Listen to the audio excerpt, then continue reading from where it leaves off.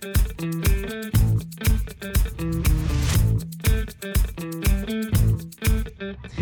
ora and welcome to the Destinate NZ show. I'm Michelle. And I'm Chambers. And today we're talking about the International Tourism Recovery Plan. Welcome back, Chambers. Oh, thank you. It's nice to be back. Kia ora. And Happy New Year. We missed you last week with Jezza. I know. What a great show that was too. Well done, you two. And I was very disappointed to miss that one. But hey, I had paying customers. What could I do? Hey, look, all those Kiwis that are out there traveling around the country at the moment for school holidays are having a great time by the looks of things. And yeah, it's great that you guys are busy. Yeah, no, it's been amazing. And we thank those Kiwis for their support. Absolutely. Yes, long may it continue. Quite. Yes. So today we've got another great episode lined up. We have Linda Keane from the Tourism Export Council on. And she's an incredible woman, isn't she? Isn't she a powerhouse? She's brilliant. Yep. I think everyone would love to hear the plans that they have and all that she has and the work that she's been doing a lot of the time behind the scenes. And while she's been an amazing communicator out to the industry, it's just quite nice to hear it from her directly on what she's been working on the last 12 months. Absolutely. And her passion for the industry is phenomenal. And that's what drives her, right? Yeah. Yep. No, that's cool. So did you have a nice Christmas break? We haven't even caught up since the holidays. Did you? How was your do something new activity that you were about to do just before Christmas? So it was absolutely brilliant. That was the Doubtful Sound overnighter, 2 nights with Real Journeys. I had an amazing time. Highly recommend it to anybody who's thought about doing it. Go do it. Absolutely. So I was very fortunate, Michelle. I had time off before Christmas because after Christmas it cranked in the businesses and I was needed operationally. So I had some downtime beforehand and I've just been running since. So how was yours though? You had a great family Christmas? We did. Yeah, we had 3 weeks up in the Coromandel and it was just wonderful. We talk a lot in my husband's family about this peninsular paralysis that sets in when you hit the Coromandel, and it happened once again, but it's nice because it was just a chance to switch off. I think I read 8 books. 8? Yes. Once I get my head in a book, you can't really get me out of it. Wow. And yeah, I swam nearly every day in the ocean. The sea was actually quite warm this year. The weather was amazing. We had 2 days of rain in 3 weeks. Wow. So, yeah, we were very, very lucky. It was very nice. You did a lot of biking as well, didn't you? I didn't, but John did the big Stony Bay to Fletcher Bay return rides. So he'd done it 4 years ago and his memory of it was a little bit different to the reality this time. So he's trying to work out if something on the trail has changed or he's just 4 years older and not quite as fit. Because, yeah, it sounded pretty, I was kind of glad I didn't go. Great John, though. Oh, I know. He had a great day out. He took our niece, who's right into it as well. So they had a great time. Awesome. Yes. Anyway, we better get on with the show and let everybody have a listen to Linda. And it was great to catch up with you. And we'll talk to you again next week. Yeah, will do. Thanks, Michelle.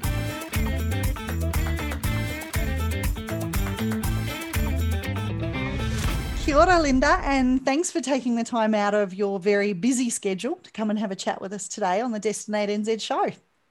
Kia ora, Michelle. Kia ora, Chambers. Lovely to be here. Kia ora. Now, you're the CEO of the Tourism Export Council of New Zealand, which is the voice for inbound tourism in New Zealand. What a year we've just come out of. But before we get going on that, did you manage to get away over Christmas and do something new?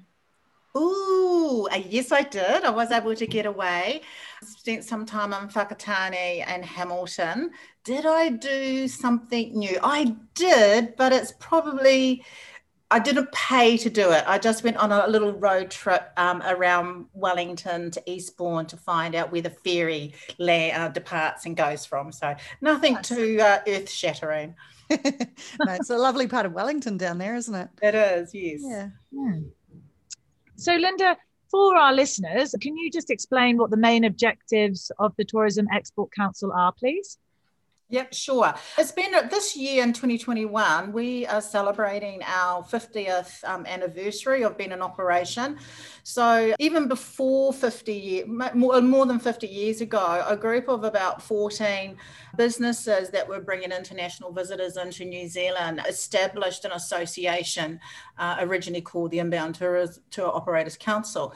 And so what these businesses do is they bring in international visitors on behalf of offshore tour wholesalers or travel agents, and then they develop the itineraries for their stay around New Zealand and connect with tourism businesses and suppliers.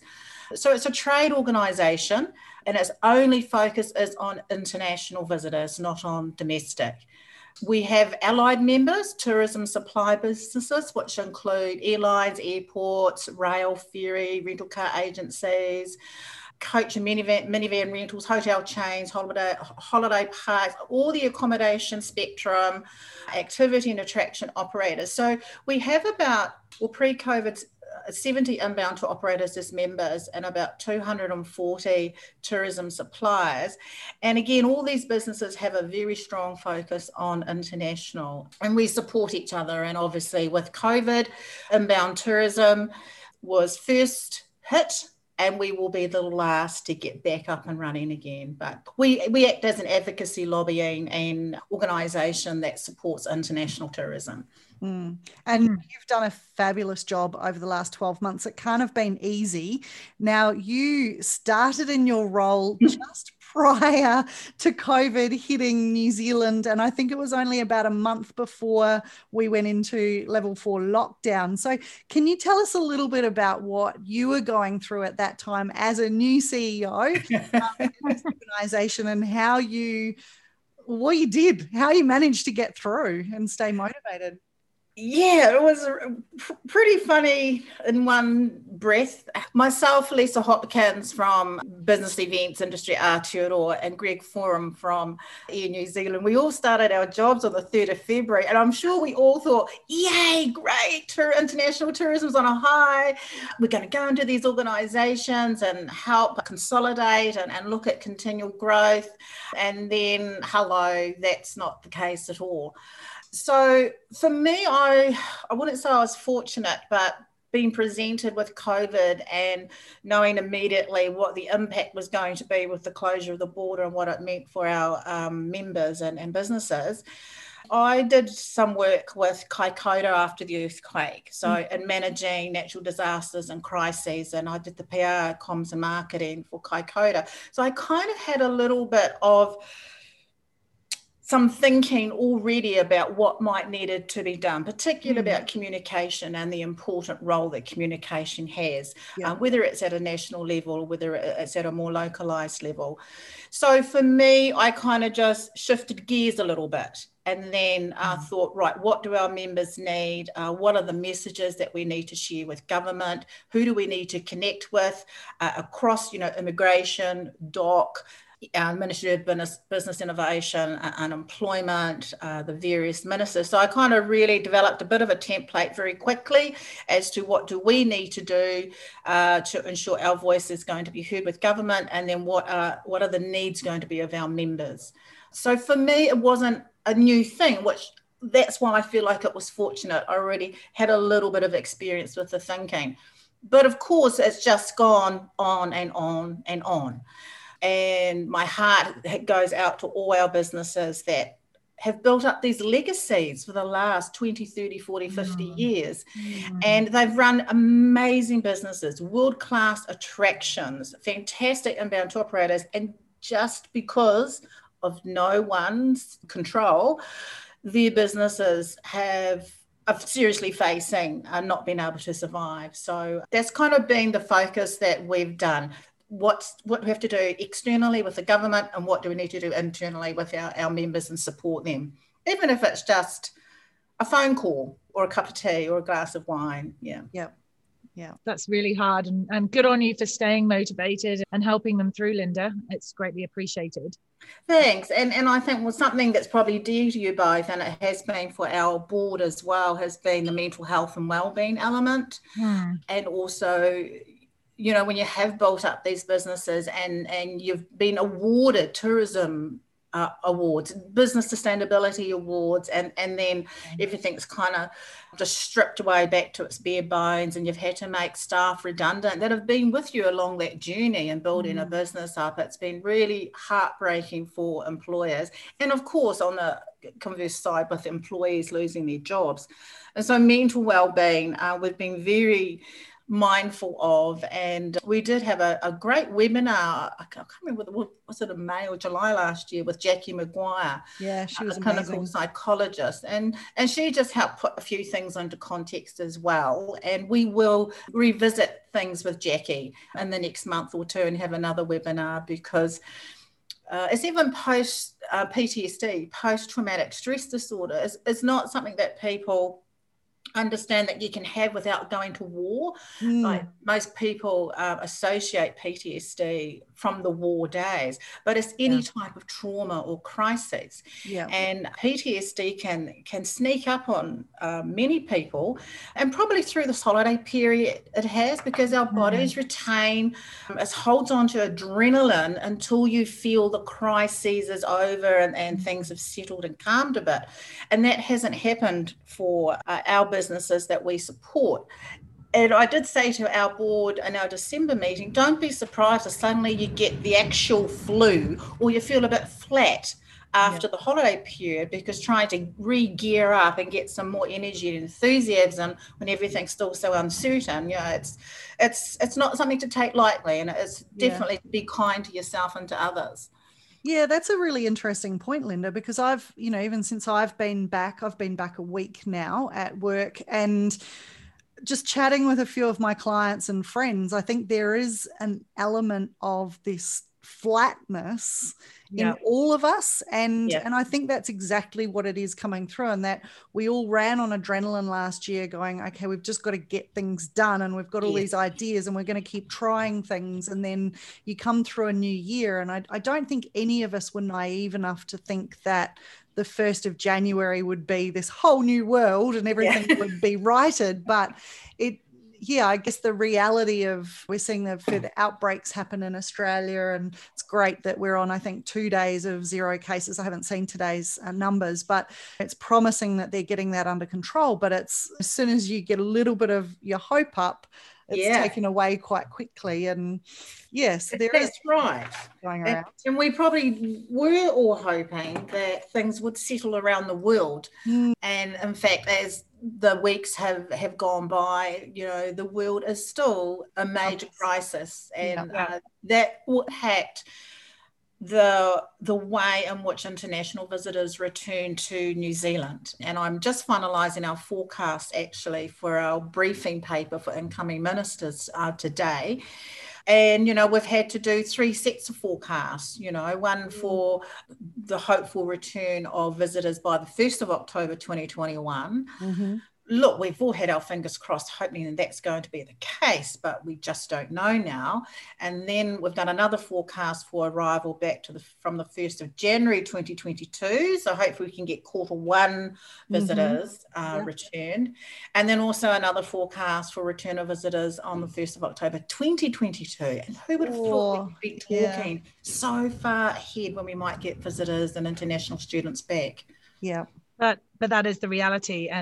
But nonetheless, that's a great feed into the next question, because it has been great to see the announcement about 1,000 international university students being allowed to come back into the country throughout this year. So what are the priorities that you'd like to see our government focusing on, Linda? I think to have a plan is a good starting point. And I know that many tourism organisations and even non-tourism business and economists and business people have constantly been saying to the government, what's the plan? And there has been some frustration that we don't seem to have a plan for the return of international visitors yet. We completely understand and have supported the government's investment in stimulating domestic visitation. That's made a lot of sense, and a lot of effort has gone into that. There's also been a lot of effort over the last 6 months going into the Tourism Futures Task Force to look at the future of tourism and how that may look like from 2025 to 2050. but there hasn't been the same level of support and effort to go into looking at what's going to happen in the short term, from 2021 through to 2025. So TEC's focus is actually going to be working on initiatives with government to try to get a plan in place for government to use as a reference point. So TEC is leading a project with International Airports, Tourism New Zealand, the Board of Airlines Representatives New Zealand, Business Events New Zealand. So all the key agencies in New Zealand that work with bringing in international visitors, we are drafting an international tourism recovery plan. And we hope to present that through to all the government ministers and the relevant portfolios, perhaps in February. We're still sort of just pulling that all together. So that's going to be one of the key initiatives that we will be doing. But also our priorities is looking at what additional help can government provide from a financial basis for the industry. So there's been this great support gone in to stimulate domestic tourism. We feel it's now the time for that same effort and focus to go into international. So some of the initiatives include looking at getting some of the strategic tourism asset loan funding for 26 inbounds converted to grants. We'd also like to lobby for operating grants for inbounds that weren't STAP recipients, but also for all transport accommodation operators that were not eligible for the strategic tourism assets funding round. And particularly because the transport and the accommodation sectors have been hugely impacted. They have huge lease and fixed costs with fleets and licensing, apart from the managed isolation quarantine hotels, other accommodation sectors, they're really struggling to stay afloat. And there's also a whole lot of other activity and attraction businesses that weren't eligible or weren't successful with strategic asset funding. So we do feel that there's still a strong need for government, if they wish to have the world-class visitor offering and proposition that we had pre-COVID still intact when we start to look at the changes in the world and international travel begins to kick into gear again. We actually still need to manage our global reputation with our offshore markets and travellers, that they'll still have a quality experience. So we do believe government needs to provide some financial support. We'd also be lobbying for a tourism industry Pacific wage subsidy. It's critical we retain the IP and the experience of staff within the industry. For many years, New Zealand Trade and Enterprise, they've always provided international marketing export grants for all export industries. For some reason, tourism has been excluded from that. International tourism is an export sector. So we're going to do some work with New Zealand Trade and Enterprise.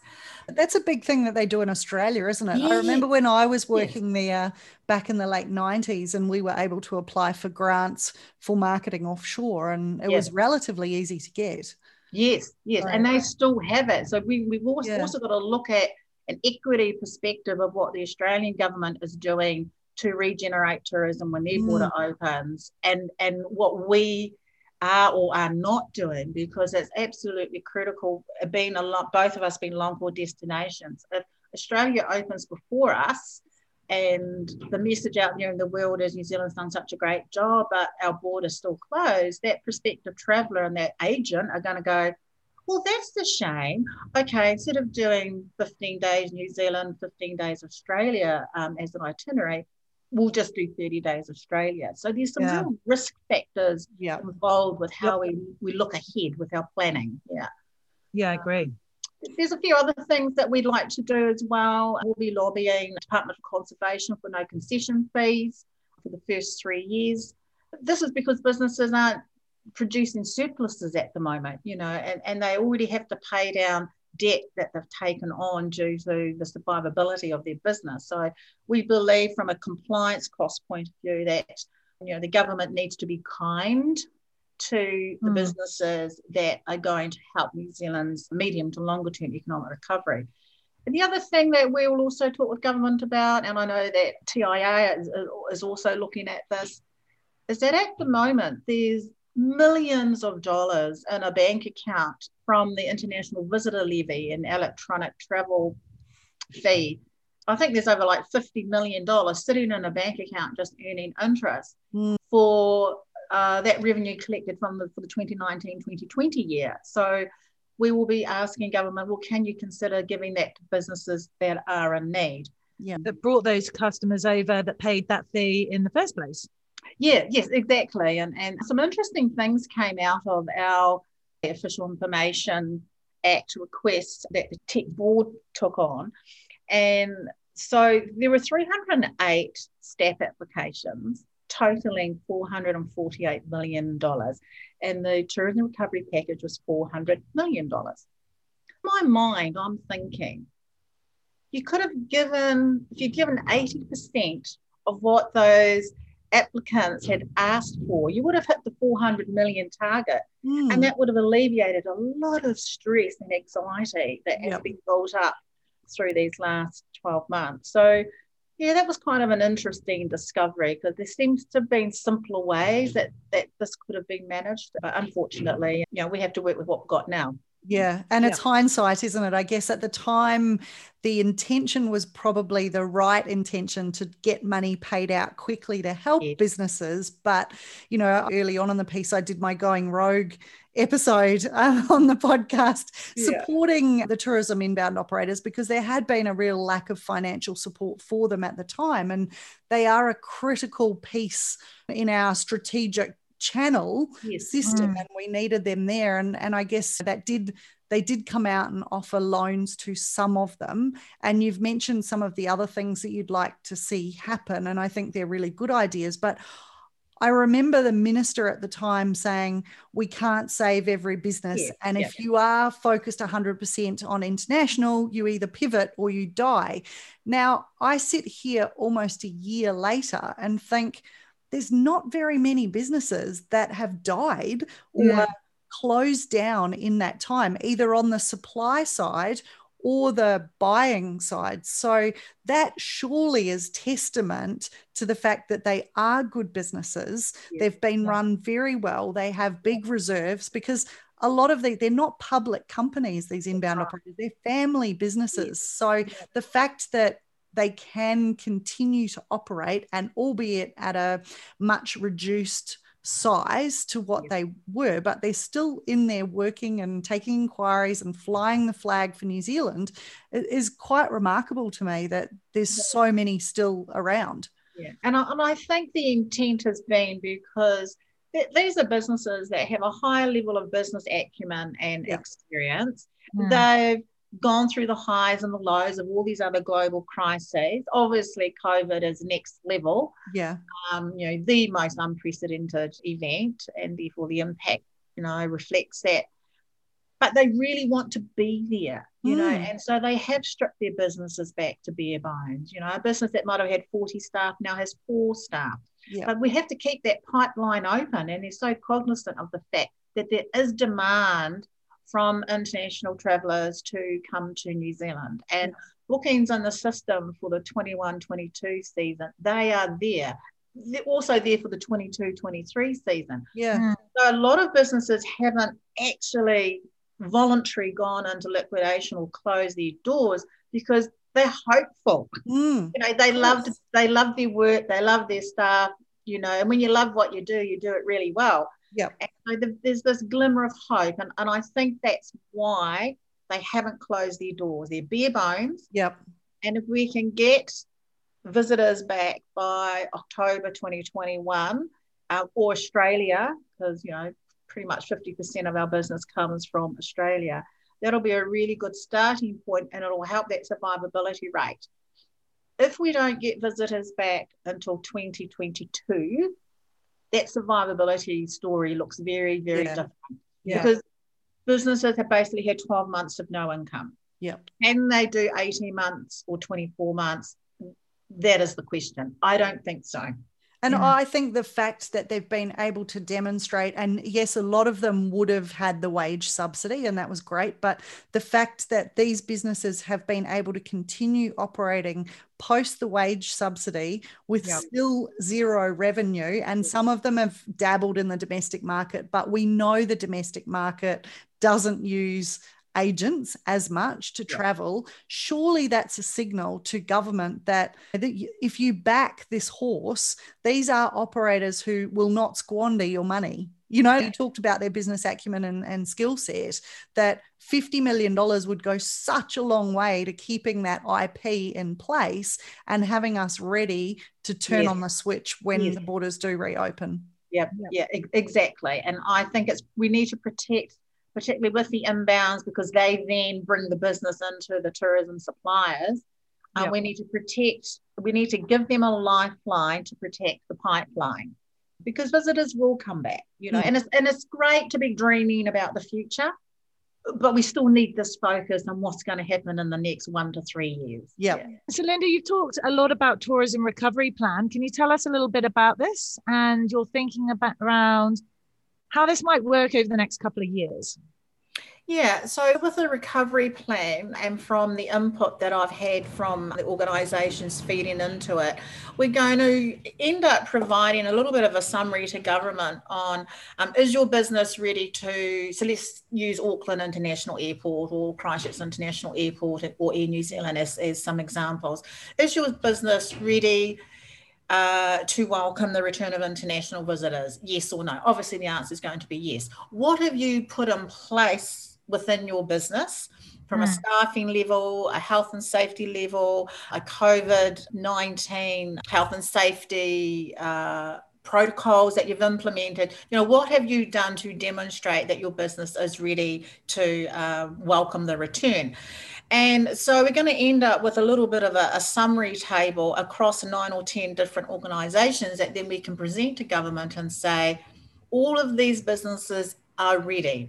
You know, we have looked at international health and safety protocols. So, for example, TEC has developed something called a tourism trade checklist.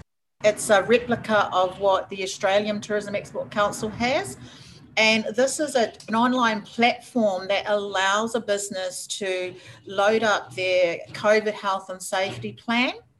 And once TEC has done a bit of a review of that, and all these plans have to meet the requirements of New Zealand's Ministry of Health protocols, what those basic needs are, and also with the World Travel and Tourism Council. And so once we've reviewed those plans, and this is for any business, including restaurants, wineries, breweries, activity attractions, accommodation, transport, then you will get a COVID ready badge and a World Travel and Tourism Council safety mark badge that you can use in all your comms. And it's really important for us to mirror Australia in this respect, that when both of us open our borders up, we can demonstrate beforehand to all our offshore agents and prospective visitors, New Zealand is ready. You can come and have a safe travel experience. And so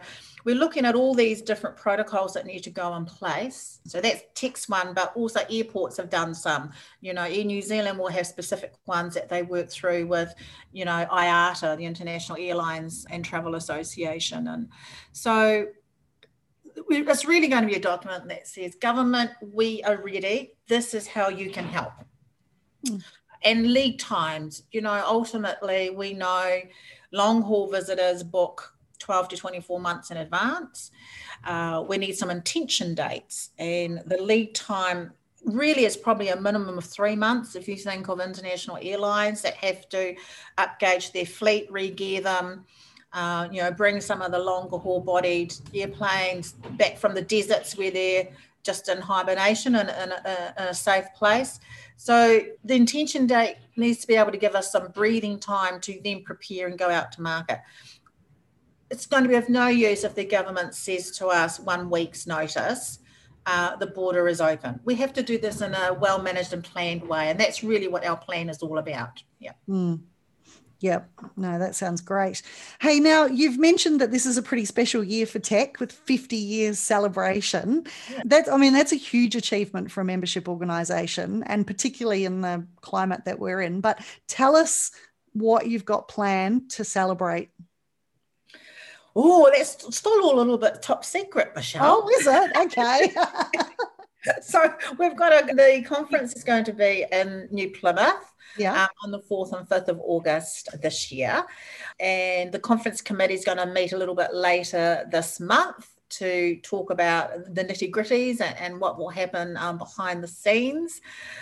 We are hoping to have, tech's really well known for its costume, dress up type. Oh, yes. So one thing that we're pretty keen that we'll go ahead with is to have a MASH event. Medical Army Supply Hospital TV series that used to be on TV based on the Korean War, because I can see some wonderful costumes that would come out from that. But also, it's an emergency hospital, it's triage. And when we think about everything that international tourism business has been through, it seems appropriate to have a little bit of a medical hospital survival type of theme. So that's pretty much all I can say. Okay. But exciting. Who our guest speakers will be. We're very conscious of budgets. A lot of people that have worked with trade, they've been made redundant. So we're very cognizant of the fact that we've had a 2-day conference 2-night, 2.5-day conference in the past. Yep. We might have to reshape that a bit to make it a 1-night, 2-day conference. Yeah, so we'll probably have a little bit more detail to share about that perhaps next month or after the next board meeting. Cool. That sounds exciting. And yes, the costume parties are a little bit legendary at Tech, I have to say, having participated in many of them through the years. And the costumes are quite legendary too. Oh, yes. One of those conferences that you don't not want to get involved, because 98% of people go, they don't just get dressed up, they go over the top with their costumes and literally start planning as soon as they know the theme. So it's very exciting. And whether we know if the border will be open by then or like in 2021 or 2022, I think we still all need to have some downtime, some relaxed time. And yes, definitely. You can't beat face-to-face. No, you can't. And we've seen that, right? We've seen that with the symposium and how important that was to reconnect and support and celebrate each other. Yep. Okay, so Linda, now Destinate NZ and my company InFly are both members of the Tourism Export Council. So we're very much looking forward to the conference in New Plymouth. But how can our listeners who might not be members get involved with this and reach out and find more information? Well, they can, if there are a lot of tourism suppliers or smaller inbounds that know of Tech but sort of haven't really taken the step to become a member or explore things a bit further, they can go on to our website, which is Tourism Export Council, all one word, .org.nz, and just have a little bit of a look at that. Talk to another member. Phone myself or Louisa up. All those contact details are on the website. It's kind of interesting because we are very happy with our retention level of members. We retained about 70% of our inbound members and about 78% of our supplier members. And the feedback has been, and we've gained a few new members too, the feedback seems to be they've really appreciated the comms and the different approach that we've taken with our newsletters and our updates and some of the thinking that's gone on behind that.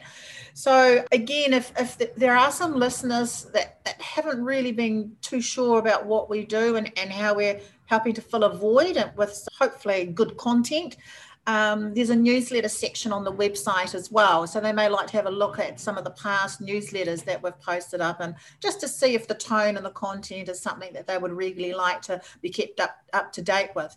But yeah, definitely jump on the phone, send us a Zoom link, have a chat. Very happy to talk with more people about that. Cool. That's great. Awesome. And as a wider industry, is there anything else that we could be doing as an industry to support the efforts of Tech? I think, certainly in a crisis, there are a lot of commonalities that happen. And when I look at all the businesses and national associations that we're working with, and it includes Education New Zealand, Barnes, the Board of Airlines representatives, New Zealand, some of these are agencies that TEC would never have talked or engaged with in the past. And when I look at TIA, New Zealand Cruise, SINS, or the new Business Events Industry, Aotearoa, Bus and Coach Association, regional tourism organisations, New Zealand Māori tourism. If anything, there's probably a lot more collegial and supportive level of engagement that we probably didn't have pre-COVID. So I actually think the engagement and the support has improved enormously, and I think that will continue. But probably having similar voices, we're allowed to disagree or not completely agree on some issues. Mm-hmm. The key messages for government, we need to be quite unified to ensure that the message doesn't get diluted amongst all the ministries. Yes. So even as an example of that, in the past, TEC's really only engaged with the Ministry of Tourism. The Minister of Tourism. Yep. And we know that we have a relationship with DOC, but we've kind of kept immigration to the side. New Zealand Trade and Enterprise comes under the Minister of Trade and Growth. For inbounds, there's a GST issue with the Minister of Revenue, Business, Regional Economic Development. So we're changing our approach a little bit instead of just focusing on who TEC is, what we do, and how we can bring value to New Zealand's economy and communities, not just with the Minister of Tourism. We're kind of trying to spread the message out to help raise that education and awareness a lot more. That's awesome. It's great that you guys are all collaborating together, all those industry bodies, and I think that's a great approach, Linda. So yeah, my fingers are crossed for you. Thanks. I think if you were to ask me what was a goal that I had last year that I didn't achieve, it would have been not being able to get grants for inbounds. Obviously not all inbounds, but for some inbounds. What is my goal for this year that I would like to achieve? I would really like to achieve some funding in a grant capacity for inbounds and all the other members that we have across accommodation, transport and activities to get some level of support for them. Like in my mind, that's a personal goal that I would like that reflects professionally, because we've got a strategic plan process that we started. I think, Michelle, you're on the board at the time, probably 18 months ago, and that got put on hold. It just simply had to get put on hold as we had to adapt and focus on things more immediate. Is a strategic plan still important? Well, yes, it is. But again, there's such a constant changing environment that we're really only going to be able to look out 3 to 5 years, not 10 to 20 years, because everything's been turned on its head. But yeah, and retaining membership and still providing value and benefit for members, that's another goal that I would have, because we've been around 50 years. It would be such a shame because of this event that TEC was no longer an organisation supporting businesses. And I think we've got the right things in place that we will remain to be here. Yep.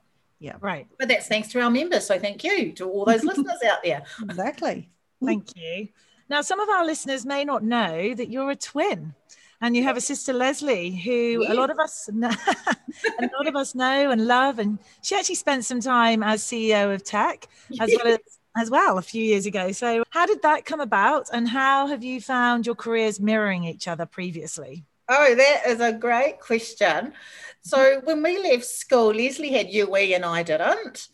And so she was going to go off to university. And so I had school certificate. I don't know what that version is in this current education environment. But I went to the Wairakei Polytechnic to do a hotel reception course. And then when I left, my first job was at THC Milford Sound. At the time, the government owned a hotel chain. And Leslie decided not to go to university. So then she came and was a housemaid at Milford.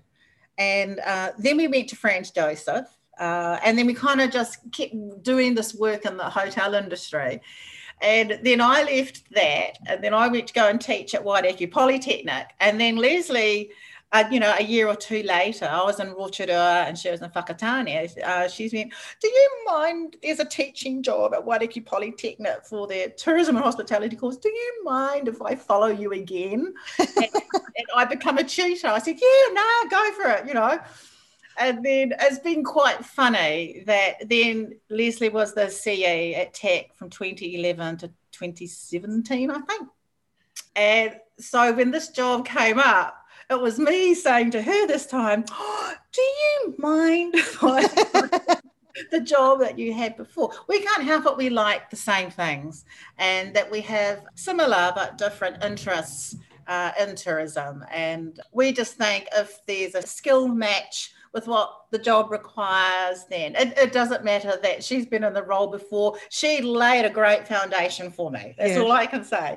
She did. Yes, she absolutely did. I was on the board for a lot of Leslie's time as CEO and she was great fun. And as are you. And you both do wonderful jobs. And although you look the same, but you are quite different personalities as well. So, and it's great, the different skill sets that you bring and you really complement each other. So I'm a bit shyer than Leslie. So even you don't have as many nightcaps either. No, I'm sorry, I don't. That's a good thing. So when I was interviewed for the role with the board panel, and I said, look, we are the same, but we're also very different. And she's a lot more outgoing. I'm outgoing, and I do, and Lisa knows this from our time in Nelson Tasman region. I do my job, and I love it, and I'm passionate and everything. But inherently, I'm a bit shyer than what Leslie is. She's a little bit more outgoing. But I said to the board panel that we're the same, but we're different. Here's an analogy. When we were in a school play, Leslie was the buzzy bee, and I was the quiet princess. I am a bit quieter than her, but we'll talk and voice my opinion for what's best for all our members and the work that I enjoy. Yeah, definitely. Oh, awesome. Now, Linda, we're coming to the end of our little interview with you. So normally, I think you've heard a couple of our previous episodes with our quick fire round. So I've got a few questions just to fire at you, and whatever pops into your head first is fine. So it's just a chance for our listeners to get to know you a little bit better. And you've already answered one of them, so I'll have to take that off. So are you ready? Sure, go for it. Okay, North Island or South Island? South for love, North for home. Love scenery. Right. I have to be South. I'll have to be firm. South. Okay. Lake or ocean? Lake. Hiking or swimming? Hiking. Gin or wine? Wine. What's your favourite place in New Zealand? Fiordland, Milford Sound. Milford Sound was my very first job. I thought I had hopped on the wrong plane and I was flying into Austria or Germany as a 17-year-old girl going down to the depths of South Island. Would have been amazing. What's your favourite place in the world?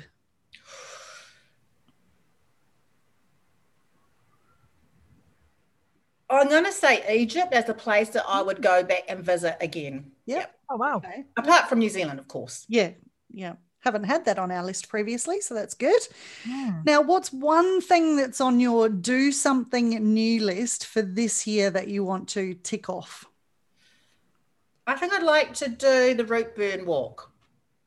Nice. Yeah, because I've done Milford Sound, I've done Abel Tasman lots, but I think I'd like to go and do that one. Yeah. Perfect. And you mentioned a work thing that was on your list for 2021 that you really wanted to get done, but what's something on your personal list for 2021 that you really want to get done? Okay, so those that have known me for a wee while know that I've published a novel. It's a secret agent spy thriller novel, and I self-published that on Amazon and Kindle in 2012. It's actually a trilogy. Oh, wow. But I haven't started book 2 and book 3. So if I get some downtime in 2021, I'd like to perhaps spend some quiet time starting to scope those novels out. Yeah. Awesome. That's great. I didn't know that. Well, I think you might have told me, actually. I'm just trying to think, but Yeah, maybe I did. How have you not read it yet? Well, now I've got a Kindle. So are you published under your own name? Yes, I'm published under L.A. Keane. Yeah, okay. That's so people don't get discriminated whether you're a female or male writer. And Yes. the name of the novel is called Double Agent. Okay, I'm going to go and download that. Perfect. So, Linda, that brings us to the end of the show. Thank you so much for joining us today. We know that you're really busy, and just from the industry, a big thank you to you, because you've worked tirelessly over the last 12 months being our voice inside government and in, you know, as from a wider industry perspective, liaising with all of those other organizations that you mentioned. So huge thank you. Hopefully this year will settle down a little bit and we start to see that plan fall into place, or at least be talked about. It would be nice from the government, and we get some borders open for your members. Yeah. Oh, look, thanks, Michelle. Thanks, Lisa. Thank you for Destinate NZ doing the podcast. I think this is an amazing channel to get more insights from people with different experiences on the industry. And I enjoy my work because I feel like it's adding value. And so thank you to all those listeners that have supported us. And let's hope 2021 is going to offer some green shoots for us later in the year. Yes, definitely. Lovely. Okay, well, thanks very much, and we'll talk to you soon. Okay, cheers. Bye. Well, that brings us to the end of another great episode. So we really hope you enjoyed listening to Linda Keane from the Tourism Export Council. We'll pop those details for Tech in the episode notes. So if you do want to get hold of her, that will absolutely be possible. But in the meantime, thank you once again for listening in. The feedback that's coming in is phenomenal. So it keeps us going. Thank you for that. You can find us on Facebook, Instagram, LinkedIn, and basically everywhere else, or just destinatenz.com on our website. So come along, follow us, hit the like button, and you'll never miss an episode. So, and don't forget, if you're also listening in on Apple, please leave us a 5-star review, because that just helps people find us, and share with your friends, because there are some really good conversations happening with some of our favorite tourism people, and we want to make sure that everyone gets to listen. So until next week, ka kite.